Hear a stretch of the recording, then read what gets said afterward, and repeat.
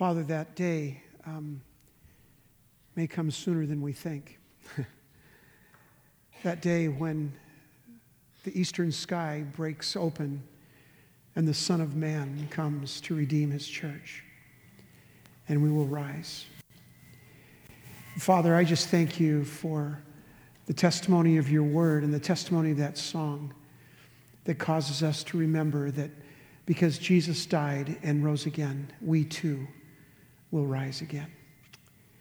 Father, my prayer this morning is that each of us would experience the presence of Jesus, that we would know him and know his presence with us. Your promise is sure and it's true, and it's this, that if we confess our sins, he is faithful and just to forgive us our sins and to cleanse us from all unrighteousness.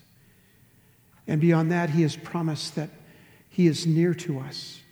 As we draw near to him, he will draw near to us. And so that is my prayer today, Father. As we open the Word of God now, we pray that this Word would move among us as a people, that this Word about servanthood would be in us and around us, and that we as God's church would rise to serve others, to serve the weak and the sick and the lonely, to serve those in our church, those in our community, and to serve as if we were serving Jesus himself. So bless us, Father, to that end, and may this word rest upon us and in us. May the words of my mouth and the meditation of my heart be acceptable in thy sight, O Lord, my rock and my redeemer. And all of God's people together said, amen. Amen.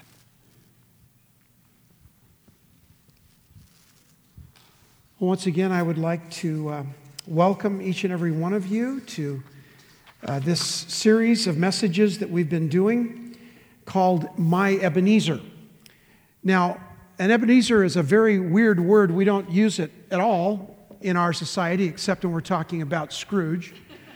But in the Bible, Samuel the prophet, after God had done amazing miracles, planted a series of stones, and he called it his Ebenezer.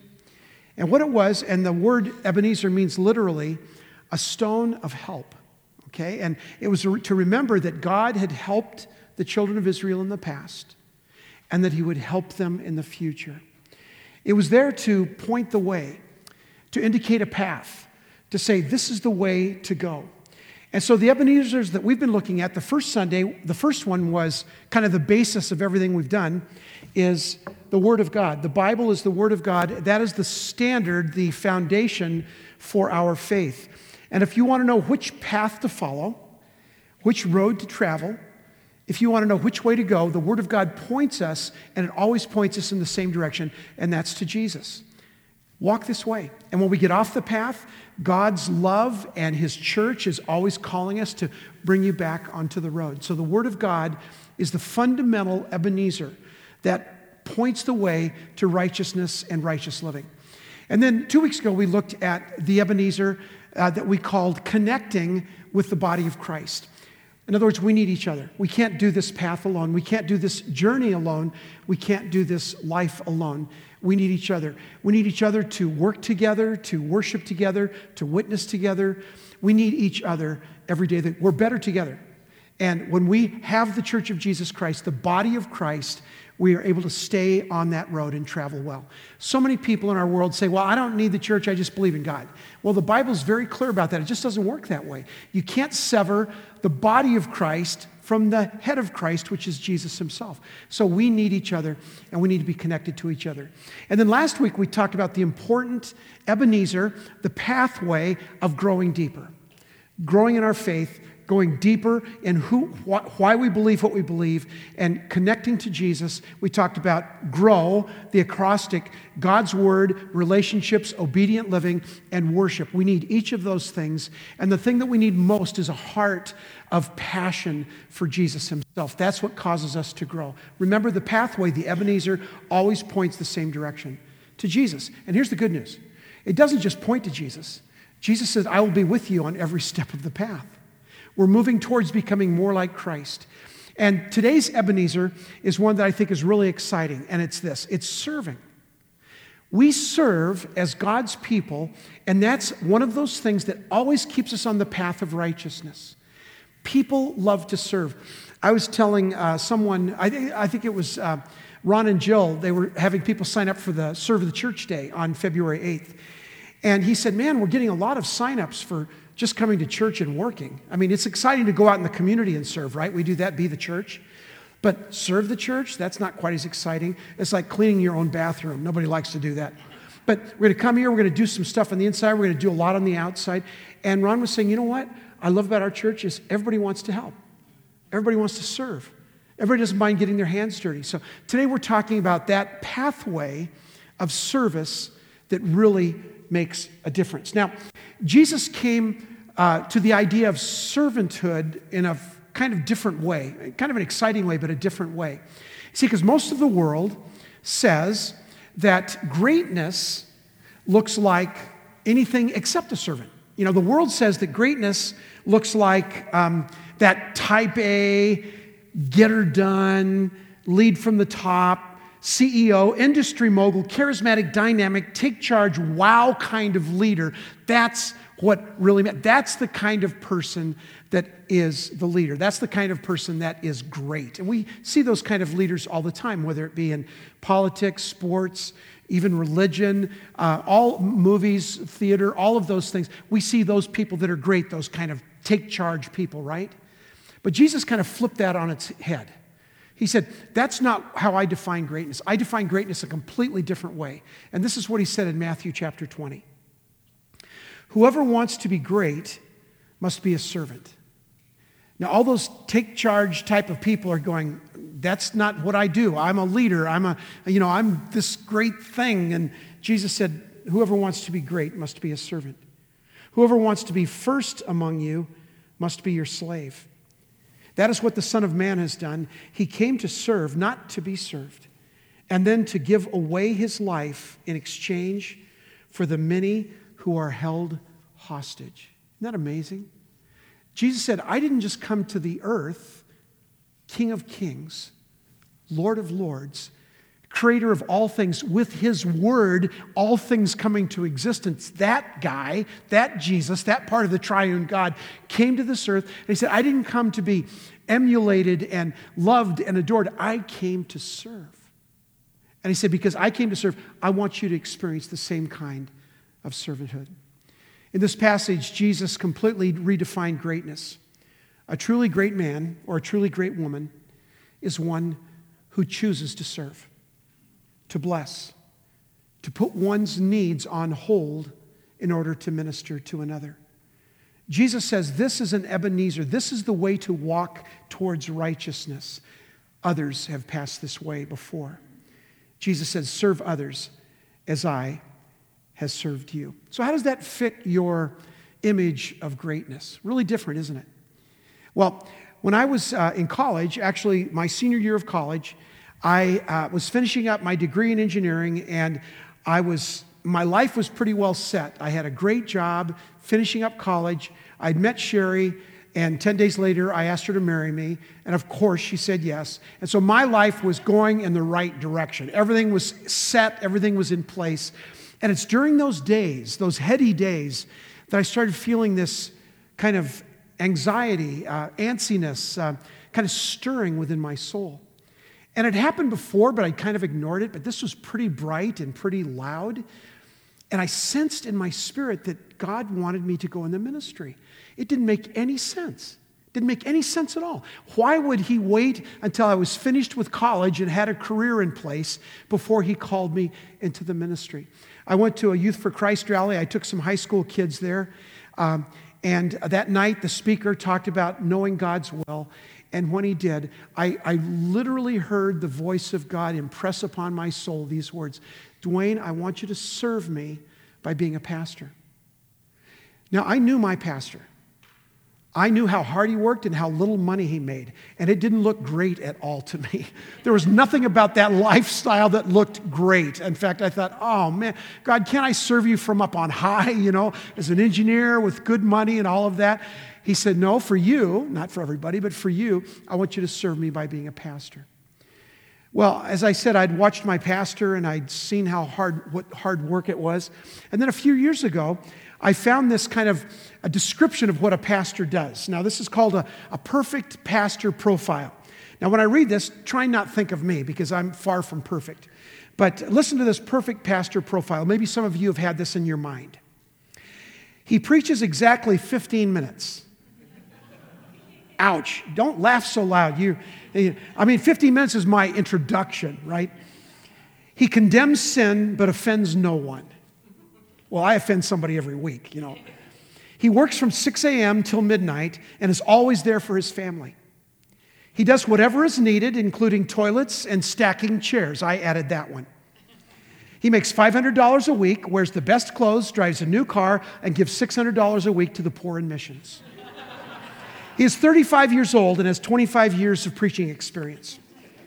He is wonderful. He is wonderfully gentle, handsome, athletic, loves to work with teenagers, and spends countless hours with senior citizens. He plays shortstop for the softball team and knows how to fix the copier. He makes 20 calls a day at the hospital and shut-ins and is always in the office when needed. Now, that was the profile of a perfect pastor. That was put in the form of a chain letter, and here was the introduction to the chain letter. If your pastor does not measure up, simply send a letter with his name to 6 other churches who are fed up with their pastor too. Then bundle up your pastor and send him to the church at the top of the list. In 1 week, you will receive 1,643 pastors, and one of them should just be perfect for you. So can I say this? I'm blessed to be your pastor. Please don't send me away. Please. All kidding aside, it is an honor to be a pastor. It is an honor to serve you. And here's the thing for me. I am blessed to witness how you serve each other. I am blessed to see how many of you get your hands dirty, dig in, and serve others for the cause of the kingdom. Today, I want to encourage you. I want to encourage you to live a blessed life by serving the church and serving the world. This is our Ebenezer, to serve as Jesus Christ served. Now, the best place to find this blessing of service is in one of my favorite chapters in the Bible, John chapter 13. If you have your Bibles, turn there. If not, you can use your iPhone, your iPad. It's in the sermon notes. It's also on the screen. Our intention is to get every one of you surrounded by God's Word. This is our best way to do it. So let this soak into you, and I want to read the first verse of John chapter 13. And as you're hearing this word, just the first verse, I want you to listen to what God is saying. Verse 1. Before the Passover celebration, Jesus, listen to this verb, Jesus knew that his hour had come to leave this world and return to his Father. He had loved his disciples during his ministry on earth, and now he loved them to the very end. Jesus knew he was coming to the end of his ministry. He knew deep in his soul about this crucifixion that was coming. He knew what was going to take place, and he was disturbed by that, but he was determined to serve you, to serve me. And he said, I want to show you the full extent of my love. That's what that verse means, to show you the full extent of my love. So Jesus just didn't talk about love.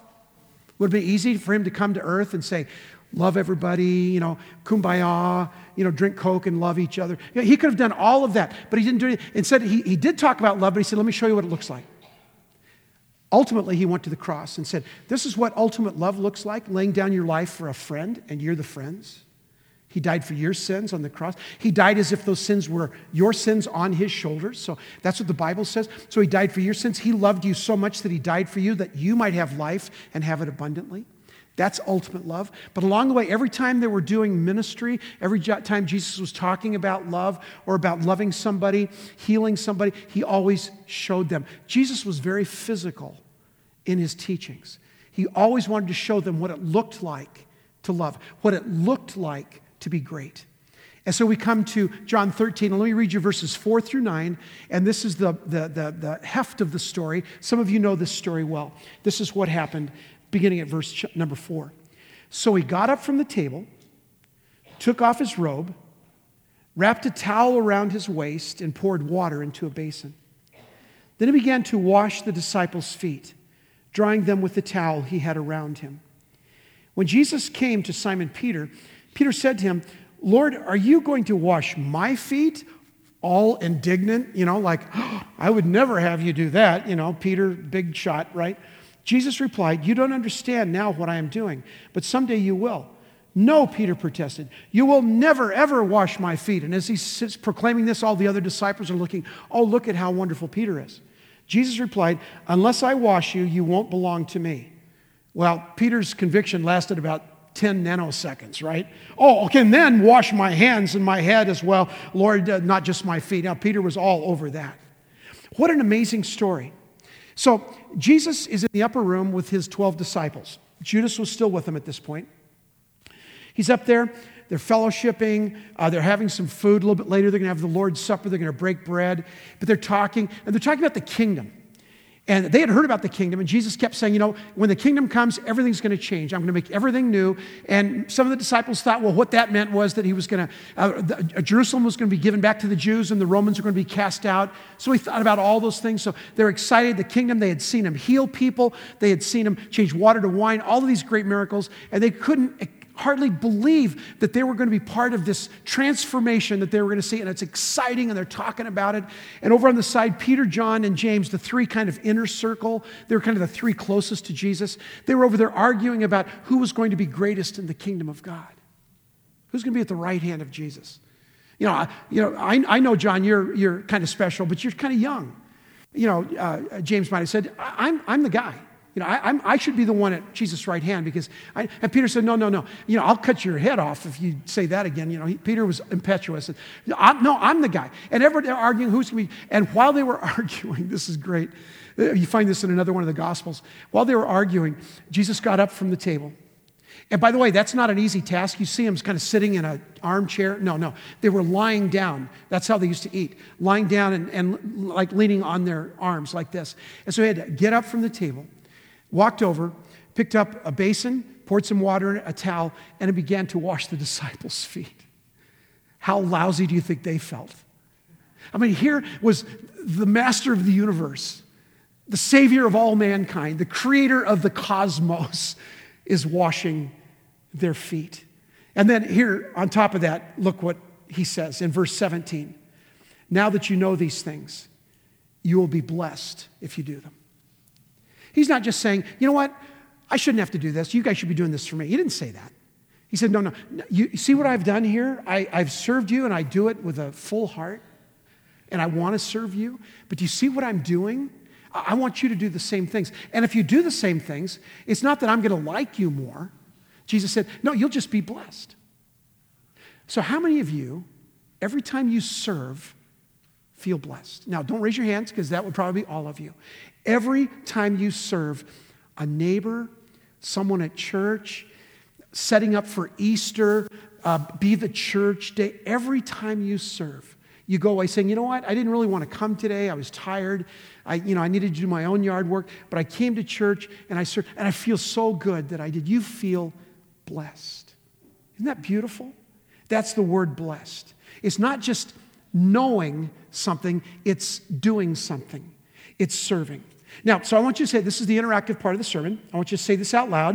I want you to say, I am a servant out loud. Okay, let's say it together. I am a servant. Now, turn to somebody next to you and say, I want to serve you. Okay, now, that wasn't nearly as enthusiastic as the first one. The first one, sure, everybody can say it. I'll say it. Oh, now you're looking at the person next to you. Maybe it's your wife, say, I want to serve you. Come on. But that's exactly what Jesus said. I want to serve you. I came to this planet to serve you. Now, Jesus gave, in this story, showed kind of several traits of what it means to be a servant. You have a servant's heart. And so let me just tick those off for you and go through those quickly this morning. The first thing you need to do in order to be a servant, to have a servant's heart, is you need to be aware. You need awareness. In other words, you need to pay attention. I told you weeks ago that one of the definitions of worship is paying attention to God. Isn't that great? And G.K. Chesterton said, don't just think about God, think magnificently about God. So worship is paying attention to God. So is service. Service is paying attention to God. Now, you know the passage in Matthew 25. Jesus was saying to, the goats and the sheep separated, the believers and the non-believers. And he said, those of you that you fed me and you clothed me and you took me out of prison. And they said, Jesus, when did we do that? When did we feed you and clothe you and take you out of prison? He said, well, and when you do it to the least of one of these, my brethren, you do it to me. Every time you serve someone, especially the underserved, right, the underprivileged, those who have no status, no place, whether it's a single mom or a pregnant teenager or an Arab in your neighborhood, somebody that is not ministered to, you're called upon to serve them. Isn't that beautiful? We are called, the way Jesus served, we are called to serve. But in order to do that, we have to be aware. So I watch you every Sunday. I don't know if you know that. I watch you, and here's what I see. Last Sunday, second service, a mom, actually, first of all, one of the child care workers didn't show up and didn't call, just forgot or something, or sick. And so Pastor Barb's scrambling, and while she's scrambling, a young mom that has just been coming for a few weeks, has a child in our children's ministry. She noticed that Pastor Barb was short a person. By the way, we have to have 2 people in every room. That's the way we do it here, the way she does it. So we have a teacher and then a helper. So there's always 2 people in every room for every. By the way, you need that. When you got 12, 2, and 3-year-olds, you better have a wingman, right? So that's what was happening. But somebody didn't show. And so this young mother, just been here a few weeks, said, you know what, Barb, I'll do it. Now, she came. This is probably the one time in her week where she can come and get some relief and let somebody else watch the child, and she can worship and be with the Lord. But she said, I'll do it. That's serving. And that's being aware. That's noticing. I see you noticing, whether it's somebody after first service. Now, you guys don't do that. You come in here, and the church looks good and everything. But, after first service, it's kind of a mess. I told them the first hour, they're kind of messy people. There's coffee cups sitting, bulletins all scrunched up, pens out and everything. Do you know who comes in and puts all that back together for you? Somebody's doing that. Somebody's serving you. Somebody's bringing in grapefruit from the parking lot. And you go out, you rush out, and you help them carry that. There's all kinds of ways of serving each other. I love that of you. We have something that's really neat. As I mentioned earlier, that we have a layperson or a layman of the year award. And it used to be when we first started out in the shopping center, in the little mall, strip mall, I used to have one layperson of the year. And I'd always pick somebody, not an elder, not a leader, not a staff person, but somebody that's serving quietly, right? And so I'd pick out one. Some of you remember Nu Tron, who's now gone to be with the Lord. Nu was a wonderful Vietnamese man who was saved and was in our church. And always somebody that was kind of under-noticed but over-serving. I love that about people. Well, tonight, there's 4 people that are going to be served, that are going to be blessed, because we're going to identify them as those who serve with a quiet and a beautiful heart. A person that serves is aware. They notice. They are looking. Have you ever noticed after service that everybody will kind of be in clusters talking, but new people are kind of off to the side, or maybe they're rushing out, or maybe they're off to the side talking to a child, notice these people.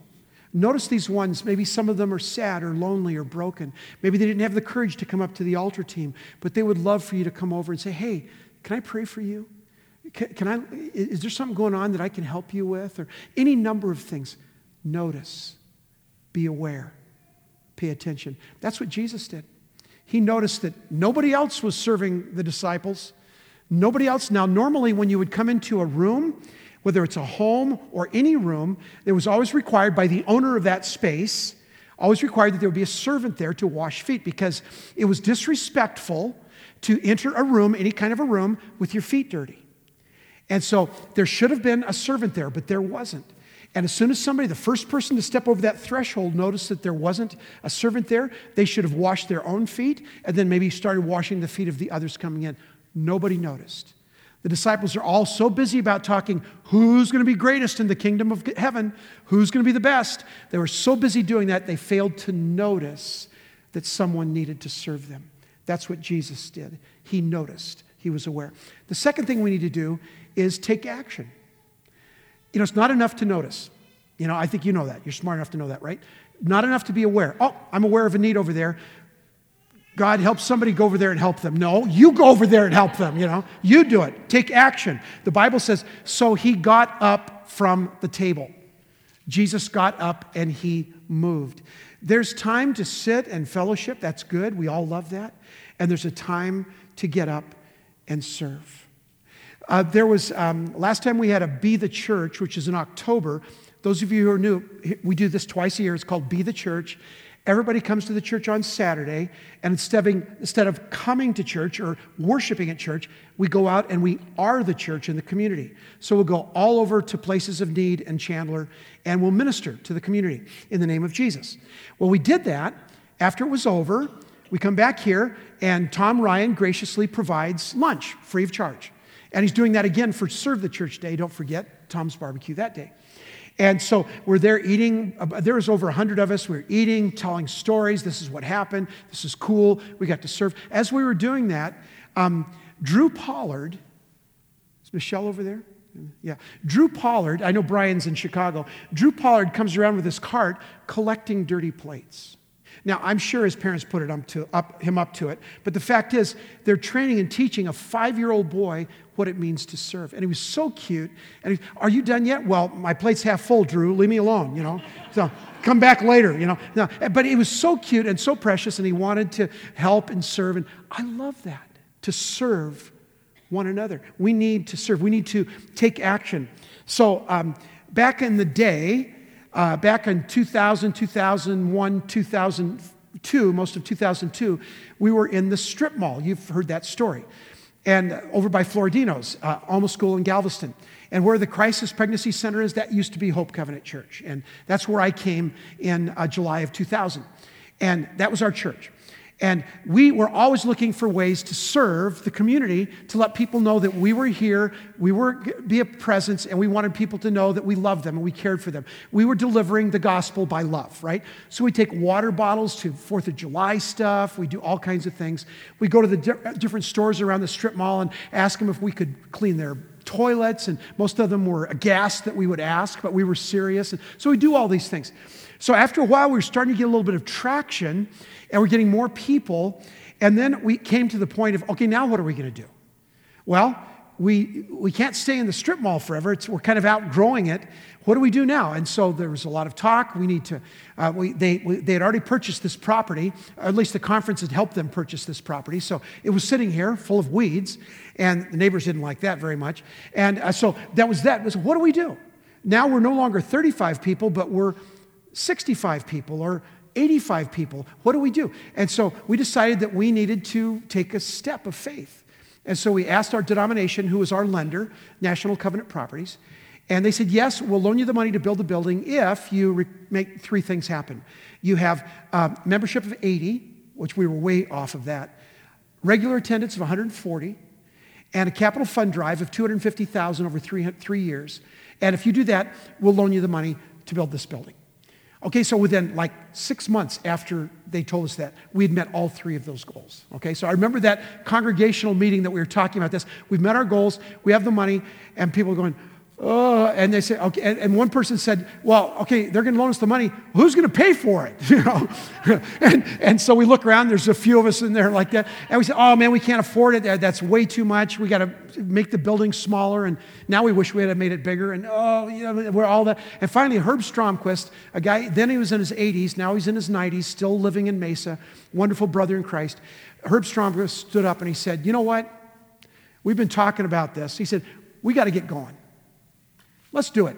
We just got to get going. Everybody kind of looks around each other. Okay, let's do it. And, a year later, we were in this building. 5 years later, we had grown to 300. 10 years later, we'd grown to 500. And God is doing it. And today, the mortgage is under $1 million for the first time ever. It's like $908,000. And that sounds like a lot of money. But believe me, it sounds a lot better than $1.5 million. And we say, thank God for that.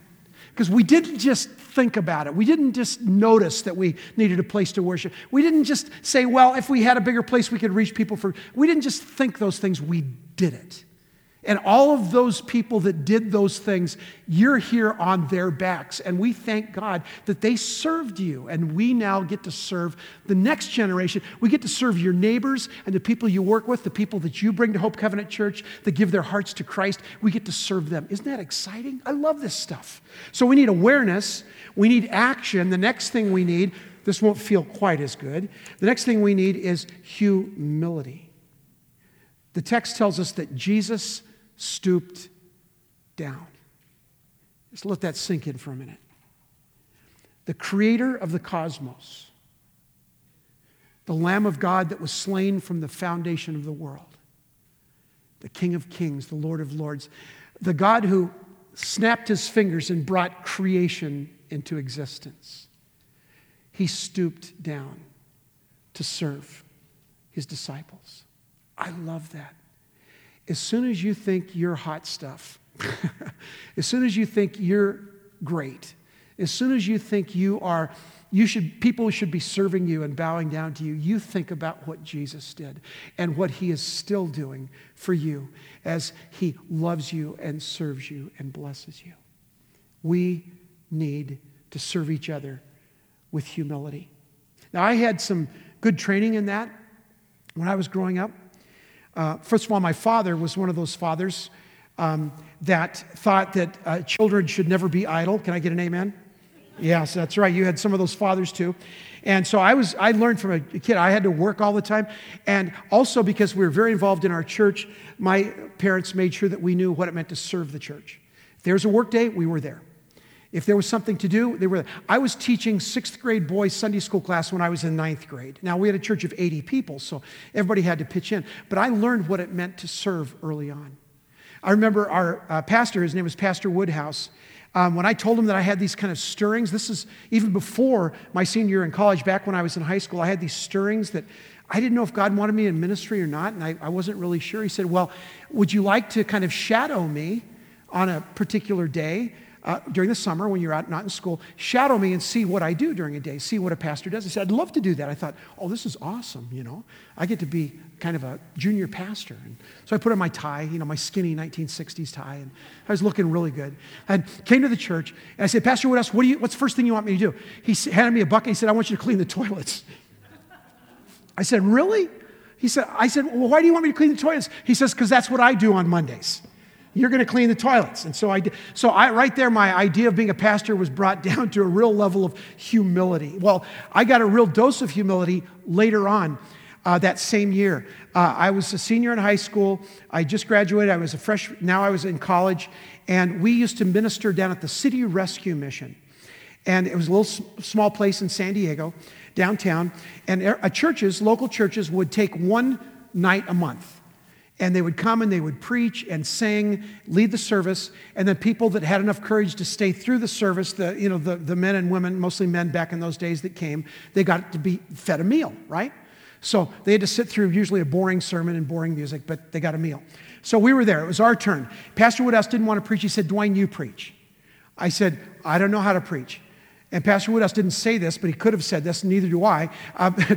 He said, just open the Bible and start talking, because that's the way he preached. Okay, well, that's a whole other story. So I opened the Bible, and I started preaching, and about halfway through it, some drunk in the back of the building stood up, and he said, you're full of you-know-what, and you fill in the blank. He didn't say blank, and he said it loud and clear and strong, and just like an evangelist, and everybody just froze in there, What do we do? Pastor Woodhouse says, keep preaching, keep preaching. I don't want to. Somebody knows about me. He knows me. He knows who I am. But humility. There's better ways of being humbled, but in my case, it had to be a hard lesson. We need to approach our service with the sense of humility, that I'm doing this as if I'm doing this for Jesus. I'm giving this cup of cold water. I'm pulling these weeds. I'm cleaning this toilet. I am baking cookies for this. I'm setting up for Easter. I'm doing all of these things because I'm doing them for Jesus. I love that. Humility. And the last thing we need in order to serve with a heart that is humble, a humble heart, is a willingness to get messy. A willingness to get messy. Because you know what, friends? Ministry is not middle class. And it's always messy. And sometimes the higher you go up in the socioeconomic levels, the messier it gets, believe it or not. Because usually then there's all kinds of things involved in terms of drugs and everything else. But ministry is messy. We had a man in our church who's fairly new to our church about 2 months ago. He heard of somebody that was having a rough time, and he talked to him at work and said, you look like things are going rough. Do you want to talk? And the guy confessed that he was an alcoholic. Actually, he didn't confess it. He confessed that he drinks too much. Beware of somebody who says, I drink too much, and yet they can't label themselves an alcoholic. And he said, I don't know what to do. My family's left me. My wife won't talk to me. My kids hate me. I need help. And this man in our church, even though he didn't know him, he said, I'll walk with you in this. And he has for the last 2 months. This guy has no other friends. He's burned all of his other friends. But this Christ follower said, I'm not going to enable you. I'm going to call a spade, but in the middle of the night, if you need to talk to somebody, you call me. Don't call me if you're drunk. You can talk to yourself if that's the case. But if you're sober and you're thinking about drinking, you call me. And I'll come over there, we'll talk. And he has gotten his hands messy, his heart messy, his feet messy, because he has decided that he would serve this man. That's how the gospel is brought to this world. Because every situation you find, you'll find underneath it some messiness. Jesus did that all the time. When he was walking on a road he shouldn't have been on, by the way. Jesus was always walking on roads he shouldn't have been on. And he was on this road, and it got too near the leper colony. The lepers in those days, they, like that, what's that one island in Hawaii used to be a leper colony? Molokai. And that, you say, that's weird. Well, it wasn't. Even 100 years ago, there were leper colonies all over the world, right? So in Jesus' day, there was this leper colony because if you had leprosy, there's no cure. And if you got near them, you didn't even have to touch them. You could even breathe, and you could even get near them, and you could get leprosy. So people stayed away. They pushed them away. Jesus walked too close to this leper colony. Yeah, that sounds like Jesus, doesn't it? He went too close to them. And the Bible says, this is great in the Gospels, the Bible says that when he came to the leper colony, this is the exact words, he drew near. Isn't that amazing? You and I run away screaming, not me. He drew near. The Bible says that he brought to them the healing power of the Holy Spirit. All of them were transformed. All of them were healed. All of them went running off, yippee-skippy, were so happy. One of them came back and said to Jesus, from the bottom of my heart, with all I have and all I ever have, I will serve you and follow you. Thank you for healing me. Jesus got messy all the time. The woman taken in adultery, a woman that deserved, according to the Abrahamic law, a woman that deserved to die. In fact, it was required that she be stoned to death. And they didn't stone to death people with pebbles. They took half-pound to 1-pound stones. And that's what they used to stone people to death with. So gathered around this woman that was caught in adultery, or a gaggle of men, all men, and all leaders, all smart, all educated, all religious, all well-dressed, standing around with their rocks in their hands, just waiting for the signal. Let's do this. This filth has hurt our community, and they're thinking about that. And Jesus came in part of the crowd. He said, oh, this is an interesting situation. He said, okay, any one of you that has never sinned, you be the first one to throw the stone. Whoa. One by one, they kind of dropped their stones and they kind of backed away, and pretty soon they were all gone. And Jesus said to her, do you know what, dear? Do you know what? And of course she had no idea. She was terrified. She said, condemn you. Wow. Can you imagine that? Neither do I condemn you. Now go and sin no more. Don't stay in this life. This is a dead end. You're going to hurt yourself and hurt everybody else. So he wasn't saying this was a good lifestyle. It was terrible. He said, but you are not condemned. Go and sin no more. Jesus was always in a place where there were messy people. One of the things that characterizes Hope Covenant Church from day one is that we're a messy church. You are messy people. And I'm not talking about leaving your coffee cups on the pew seats. Your lives are messy. Every single one of you. I don't know some of you, but my guess is so are you. You wouldn't be at a church that declares publicly no perfect people allowed and declares publicly that we are a broken mess. But Jesus comes into the messiness. He redeems it. He saves it. He declares, you are my child and I am your God. We need to be people who reach out with hands that are willing to get dirty because Jesus said, I'll go to the cross for your sins. That's what we need, friends. We need those kinds of servants. Jesus said, this is what I do. You've seen me do this with you, washing your feet, so you do likewise. It's the heart of a servant. That's what Jesus did for you and what you're called to do for others. Someone recently asked me, he said, Dwayne, do you have a hard time asking people to serve? And I said, are you kidding? I love that. I'm not asking people to do a task when I ask them to serve, whether it's on a committee or become an elder or to set up chairs for Easter, to be the church, to make cookies, to set up coffee. I don't ask them because a task needs to be done. Yes, of course they need to be good. But I ask them because I am asking them to participate with God in changing the world. So how can that happen with making coffee? Well, figure it out. You know exactly what that means. Somebody else isn't doing it, so somebody else is doing it, so you're in here enjoying the coffee and enjoying the worship. God says, I want you to participate with me in changing the world. Sometimes it's changing toilet paper. Sometimes it's making coffee. Sometimes it's sharing Christ with a friend. Sometimes it's inviting them to Easter. But it's all participating in serving the living God. Is that an amazing thing? I love to invite you to serve, because I know how it will affect your life. And let me read you just one email of one woman who sent me this email shortly, just a little while ago. And this is a reflection of what many of you have said. Listen to this. Dear Pastor Dwayne, a year ago, you challenged me to serve in the church and in my neighborhood. I was hesitant, but you persisted. Now I can't thank you enough. The significance I feel, the relationships I've gained, the spiritual growth I've experienced is all because I saw Jesus as a model to serve, and I got in the game. Thank you from the bottom of my heart. And then she signed it. Isn't that amazing? Isn't that amazing? Jesus said, you now have seen me serve you. You will be blessed to do these things. Would you bow your heads with me, please? Father, what a joy it is to serve you. And it's not just a joy, it's you've called it a blessing. So, yeah, we get things done, but more than that, Father, we receive the blessing of God when we serve others, especially when we offer them a cup of cold water in Jesus' name. When we offer them a loving, encouraging word in Jesus' name. When we offer an enemy the olive of peace, an olive branch of peace instead of shame. When we offer someone that has hurt us forgiveness.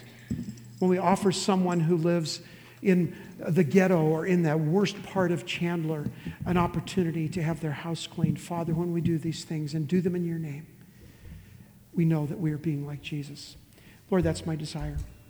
Through these Ebenezers that we call our stones of remembrance, those things that point the way to righteous living and righteousness, serving each other as you have served us, is something we can experience and do. Thank you, Father, for this church. Thank you for their hearts. I am blessed to be their pastor, and I am blessed to see them serve you so faithfully. And I pray this in Jesus' name. Amen. 2 weeks from today, we're having a ministry fair. And we're going to put all of our ministries out on tables, and we're going to cut the service shorter. The reason we're doing that is I'm not going to preach. Brandon is. We're going to make the service shorter, and we're going to let you out earlier and go out and look at all the ministry tables and see.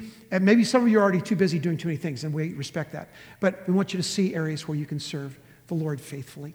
Well, another way to serve the Lord faithfully is by giving in our tithes and our offerings. If you are new today, this is your first time here, please do not reach for your wallet or your pocketbook. Our gift to you is this service. Everyone else, we ask you to give generously and sacrificially to the work of the Lord. Ushers, if you will, please come forward.